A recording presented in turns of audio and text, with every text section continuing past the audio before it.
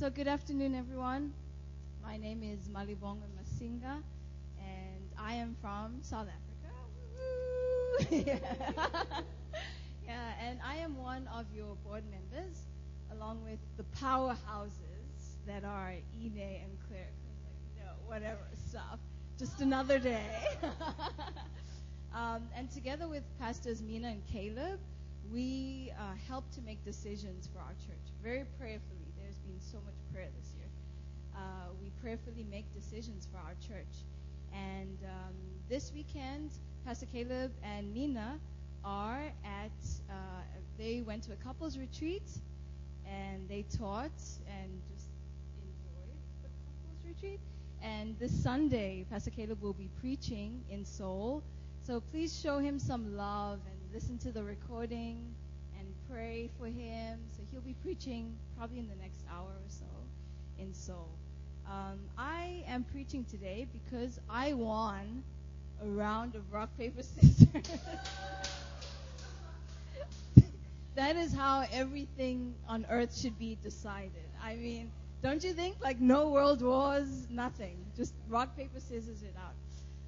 So I am preaching, and I cannot promise you that today's message will be as funny or as knowledgeable. I don't have prison anecdotes.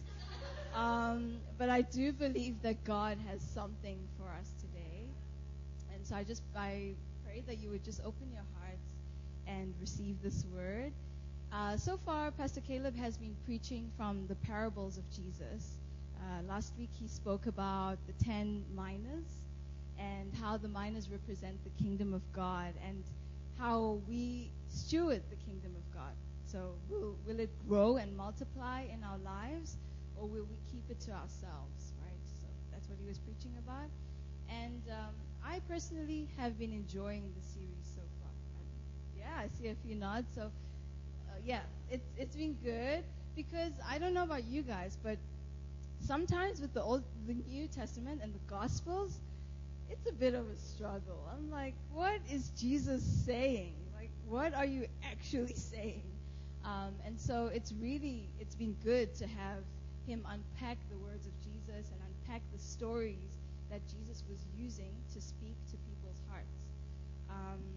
And so in Hebrews 4 verse 12, it says that the Bible, or the Word of God, is like a double-edged sword, and it penetrates even to bone and marrow. It divides soul and spirit, and it judges the thoughts and the attitudes of our hearts. So, you know what I've found is the more we read the Word of God, it's less of us reading the Word, and it's more of the Word reading us. It reflects to us what's happening in our hearts, and it changes us. So today I'm taking a bit of a departure from the parables, because when the parents are away, no, but mostly just because I feel like God has been speaking to me about a certain topic for a while, and the more I was having conversations with people, the more I realized, people might be having the same kind of question. And so my topic today, let's hope this works, is where are we going? Where are we going? So I have been asking the Lord this question for a while. With our church, for a long time, it felt like there was a lot of security and a lot of certainty. We would start the year off with a vision, and we would follow through with the vision, and there was a lot of certainty and grounding to that. But this year, I felt a little bit like, what are you doing, God? Where are we going? As a church, where are we going? As an individual, where am I going? What are you doing? And, that went from like a humble request before the Lord. I said, Lord, where are we going? Could you show me where we are going to? Where are we going? Where are we going? Where are we going? Where are we going? Where are we going? So I don't know if any of you guys have been there, but I hope I'm not preaching to myself. But yeah, that's what I've been asking the Lord. And I think a big question has been, how do I follow Jesus when I don't know where we are going, right? And what I really love about the Bible is it's a story of a good God, right? So the main theme of the Bible is it's a story of God who comes down to rescue his people through his son Jesus. That is the main theme. But what's really awesome is there's a lot of like sub-themes that are happening. And while it's a story of God, it's also the story of people. It's a story of us. And what we see is the people in the Bible struggle a lot with uncertainty. So you can throw out any character at me, and I will tell you how they struggled with uncertainty. Do it silently. I'm not ready, but yeah. But yeah, if you were to say Moses struggled with, God, where are we going? David, where are we going? Ruth, where are we going? Anyone you can think of. And even at points, we see Jesus struggling with an uncertainty of, if this cup would pass from me, that would be cool, but your will be done. You know, we see Jesus struggle with uncertainty at times too. In fact, I was reading an article that said that the only times where we see people not struggle with uncertainty in the Bible is usually the villains of the Bible. The villains. It's usually, for example, the snake in the garden, right? He's the one who says, if you want absolute knowledge of good and evil, then you will eat this fruit. So it is a given that we will struggle with uncertainty at times. Today we read out of Luke 9, and I feel I was very kind to Ine, and we only read 10 verses. There are 62 verses, and I'm going to read them now. I'm joking. I'm joking. But yeah, if you could read it at home, that would be really great. It's a wonderful. There's so many stories happening in those 62 verses, so I hope you'll take the time out to read it at home. But very briefly, I will give you some context. So the Luke 9 begins with Jesus speaking to his disciples and saying to them that they are going to go and preach the gospel, but they will be rejected in some places, and they need to be ready for that. And then we see Jesus feed 5,000 people from 5 loaves and 2 fish, which you might know the story. And then we move on to a place where Jesus asks his disciples, who do you say that I am? And they respond that he is the Son of God. He is the Messiah. And then they go up onto the mountain, and Jesus is revealed, right? He's transfigured. And in the transfiguration, we hear God the Father, the voice of God the Father saying, this is my Son, my chosen one. Listen to him. Okay, and then we skip all the way to verse 51, where Ine, so she read so wonderfully, right? She had all the voices and everything. So cool. So we skip to verse 51, and Jesus is entering the village of Samaria on his way to Jerusalem. And he's, okay. And where I'll be speaking from today is verse 57, where Jesus is in the next village, and he encounters 3 men. And he gives us an example from these 3 men of how to follow him. Okay? So the people in this story had seen Jesus teach, heal, feed multitudes, but they were still fearful of what it meant to follow Jesus. What would it mean for their safety, for their comfort? What about their families? Where were they going to next? And so let's start with verse 57. This is Guy 1. Okay, this is Guy 1, and you'll see in a moment why that's his avatar, right? Guy 1 in Luke 9, verses 57 to 58. It says, now as they were going along the road, someone said to him, I will follow you wherever you go. And Jesus said to him, foxes have holes, and birds of the air have nests, but the Son of Man has nowhere to lay his head. Okay. So the first guy we see, he volunteers, Guy 1, he volunteers to follow Jesus freely. So no one says anything to him. He just, out of nowhere, volunteers to follow Jesus freely. Okay? And so, in the context of this time, the people had heard Jesus speak of a kingdom. And so they assumed that with Jesus being on his way to Jerusalem, he was about to overthrow the government and claim his place as a king that they recognized. Okay, so they thought, if I follow Jesus, then I'm guaranteed a place in the palace. Who knows what my position will be? Of course I'll follow this guy, and let's see what happens in Jerusalem. So that's what this man was thinking by volunteering to follow Jesus. So if you remember a few moments ago, I spoke about Hebrews 4 verse 12 that says the word of God is living and active, sharper than any double-edged sword. It penetrates even to dividing soul and spirit, bone and marrow. It judges the thoughts and the attitudes of the heart. And so in John 1, it speaks of how Jesus was the Word of God made flesh.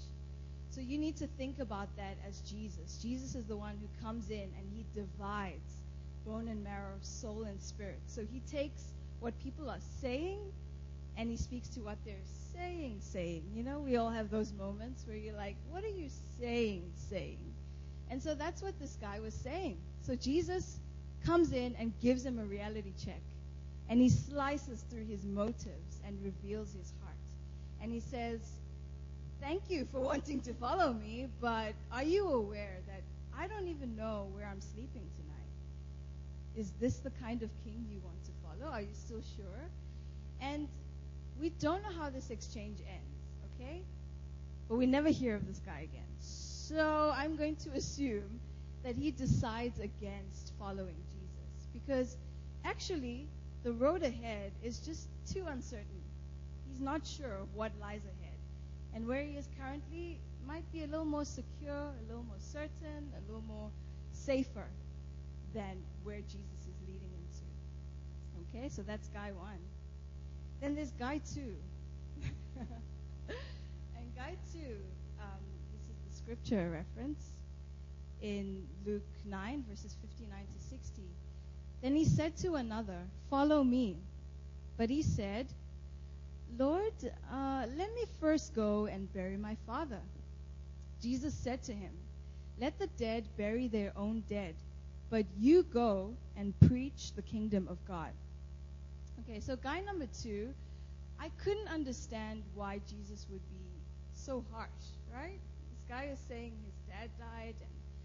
And after all, Jewish culture was very big on honoring your parents. Okay, so if we look at, this is Exodus 20, verse 12, it says, honor your mother and father, that your days may be prolonged in the land which the Lord your God gives you. Okay, so it's different translation. Or Leviticus 19:3 has a similar theme. Deuteronomy 5:16, similar wording about honoring your parents. And so, And so, of course, Jesus would have wanted this man to honor his parents, right? Honor his father. But the more I read up on what is actually happening in the story, it became a little surprising to me. So it turns out that this man's father had not yet died. Okay? So this man's father might have been elderly, maybe, or he might have been sick, but he had not yet died. Okay? Because if he had died, the man would have said, I'm going to dig a grave for my father. Or he would not have been in the city center with throngs of people trying to catch a glimpse of Jesus. He would have been at home mourning with his family. Okay? So this man's father had not yet died.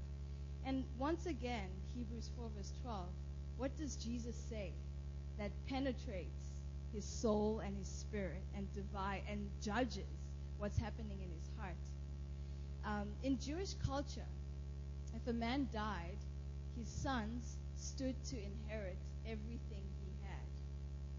Okay?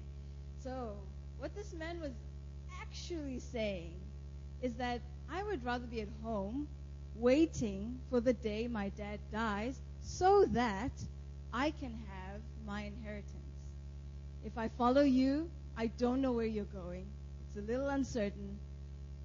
You don't even know where you're sleeping tonight. But when my dad dies, I have a secure future ahead of me. So this man was not willing to follow Jesus. Okay, and then we have Guy 3. Okay. Guy 3. Okay, and Guy 3, verse 61 to 62. Yet another said, I will follow you. I will follow you, Lord. But let me first say farewell to those at my home. Jesus said to him, no one who puts his hand to the plow and looks back is fit for the kingdom of God. Okay? So this is very interesting because the man, once again, like Guy 1, did you see his big cheesy smile? Like Guy 1, he's very enthusiastic. He volunteers to follow Jesus. Okay? But what's interesting in what he says is this. He uses the word but. Okay, English teachers, what is but in grammar? Okay, but is a conditional conjunction. It's a conditional conjunction. Yes, keep that in mind. Okay, it's a conditional conjunction, and the word but is like the word if or providing. It means that I can only do whatever I've said if my condition is met. Okay? So, for example, if you say to me, Mali, let's go to the movies after church. And I'm like, sure, I'd love to. But we're not going to the movies. Okay? That's a fact because of the word but. Because unless my condition is met, whatever I've promised you is canceled. Okay? So if, for example, a lot of us here are single, if you meet someone someday and they say to you, Ine, babe, babe, I love you. You are the world to me. I want to marry you. But everything they've just said is canceled, okay? Because of that condition that they are giving. And so this man is doing the same to Jesus. He gives a condition. So, I will follow you, but my condition has to be met. And so I kind of wondered, why would Jesus be so harsh? Was Jesus a fan of ghosting? Was he like, just ghost your family and follow me? But in reading more about it, I don't think that's what Jesus was saying. And if you think of what I said about Hebrews 4 verse 12, what Jesus would do is continually show the people what was happening in their hearts. So what he was saying to this man was this. He said, one cannot plow while looking backwards. And I was like, what is a plow? So this is a picture of a plow. Okay, so this is a picture of a plow. And the plow, the farmer would put his hand on the plow while guiding the oxen so that they would make straight rows for farming. Right? So if the rows were straight and they were shallow enough, then seeds could be planted and a crop would grow. And a biblical scholar said that in order to do this, the farmer would have to find an object in the distance, and he would have to mark according to that, and then guide the oxen and put his hand on the plow and make sure that the oxen were headed towards that tree. I see Claire is nodding. Do you know anything about this? Because I know Texas is like farming. Oh, so you know this? Sort of? Cool. It's real, guys. Okay. So that's what happened. This is what a plow is. Okay? So that's how a farmer would keep the row straight, by going forward. If the farmer looked to the side or the farmer looked backwards, that would throw the whole thing off, and the lines would not be straight. And I don't know much about farming, but I know it's a very scientific process in the sense that the seeds have to be planted at a certain distance from each other, and the lines have to go in a certain way. Otherwise, the crops don't grow as they should. Are you a farmer too? Oh, okay. Okay. It's like, oh, I was like, do you farm? Okay. And so, yeah, that's why when you were farming, if your hand was on the plow, it was very important that you were going forward. So this man was using his family as an excuse. And what he was saying was that he wasn't ready to let go of the past. He wasn't ready to let go of whatever security, whatever certainty, whatever comfort was at home with his friends and his family, to follow Jesus, whose road was not very certain in front of him. So the man opted to stay behind with his family. So recently I had to take a driver's test that I was very, very, very unprepared for. Okay? But I do remember some of the questions. And one of the questions was, so the Korean driving license is they give you like a whole picture of a scenario, and then you have to answer questions. And the one question was, it's raining. You are on a single lane road. And of course, because it's raining, you have to lower your speed. But the driver behind you, he wants to go faster than you are currently going. So what should you do? A, okay, should you put your foot on the brakes and make a point? Like, stop, dude, just stop it. Or B, should you keep looking at the driver behind you in the rearview mirror and intimidating them and using hand signs? And then there was another option. I don't remember because obviously A is the answer, right? No, none of those are the answer. And Jesus is saying to this man that whether you're driving or you're farming or you are working towards the kingdom, you cannot be looking backwards. You cannot be looking backwards. The kingdom is advancing. It is going forward, and you cannot keep your eyes on the past. And the story is titled The Cost of Following Jesus. And as someone who was asking, where are we going? I found myself in good company amongst these guys, right? Because I value my comfort and I value certainty. I value knowing what we're doing. I like a roadmap. Please show me a plan so I can work towards it, okay? And like all these men who had a lot of uncertainty, Jesus was saying that we cannot afford to be seduced by the certainty of things when we are following him. In sales and marketing, the most important thing is that you close a sale. So I was just thinking about this, but anyway, in sales and marketing, it's very important that you close a sale. So that's why when you go into a shop and they harass you and they're very nice about welcome in, come in, hello, look around, and they follow you because the aim is that they close the sale, right? And there's a term called now or never close of sale.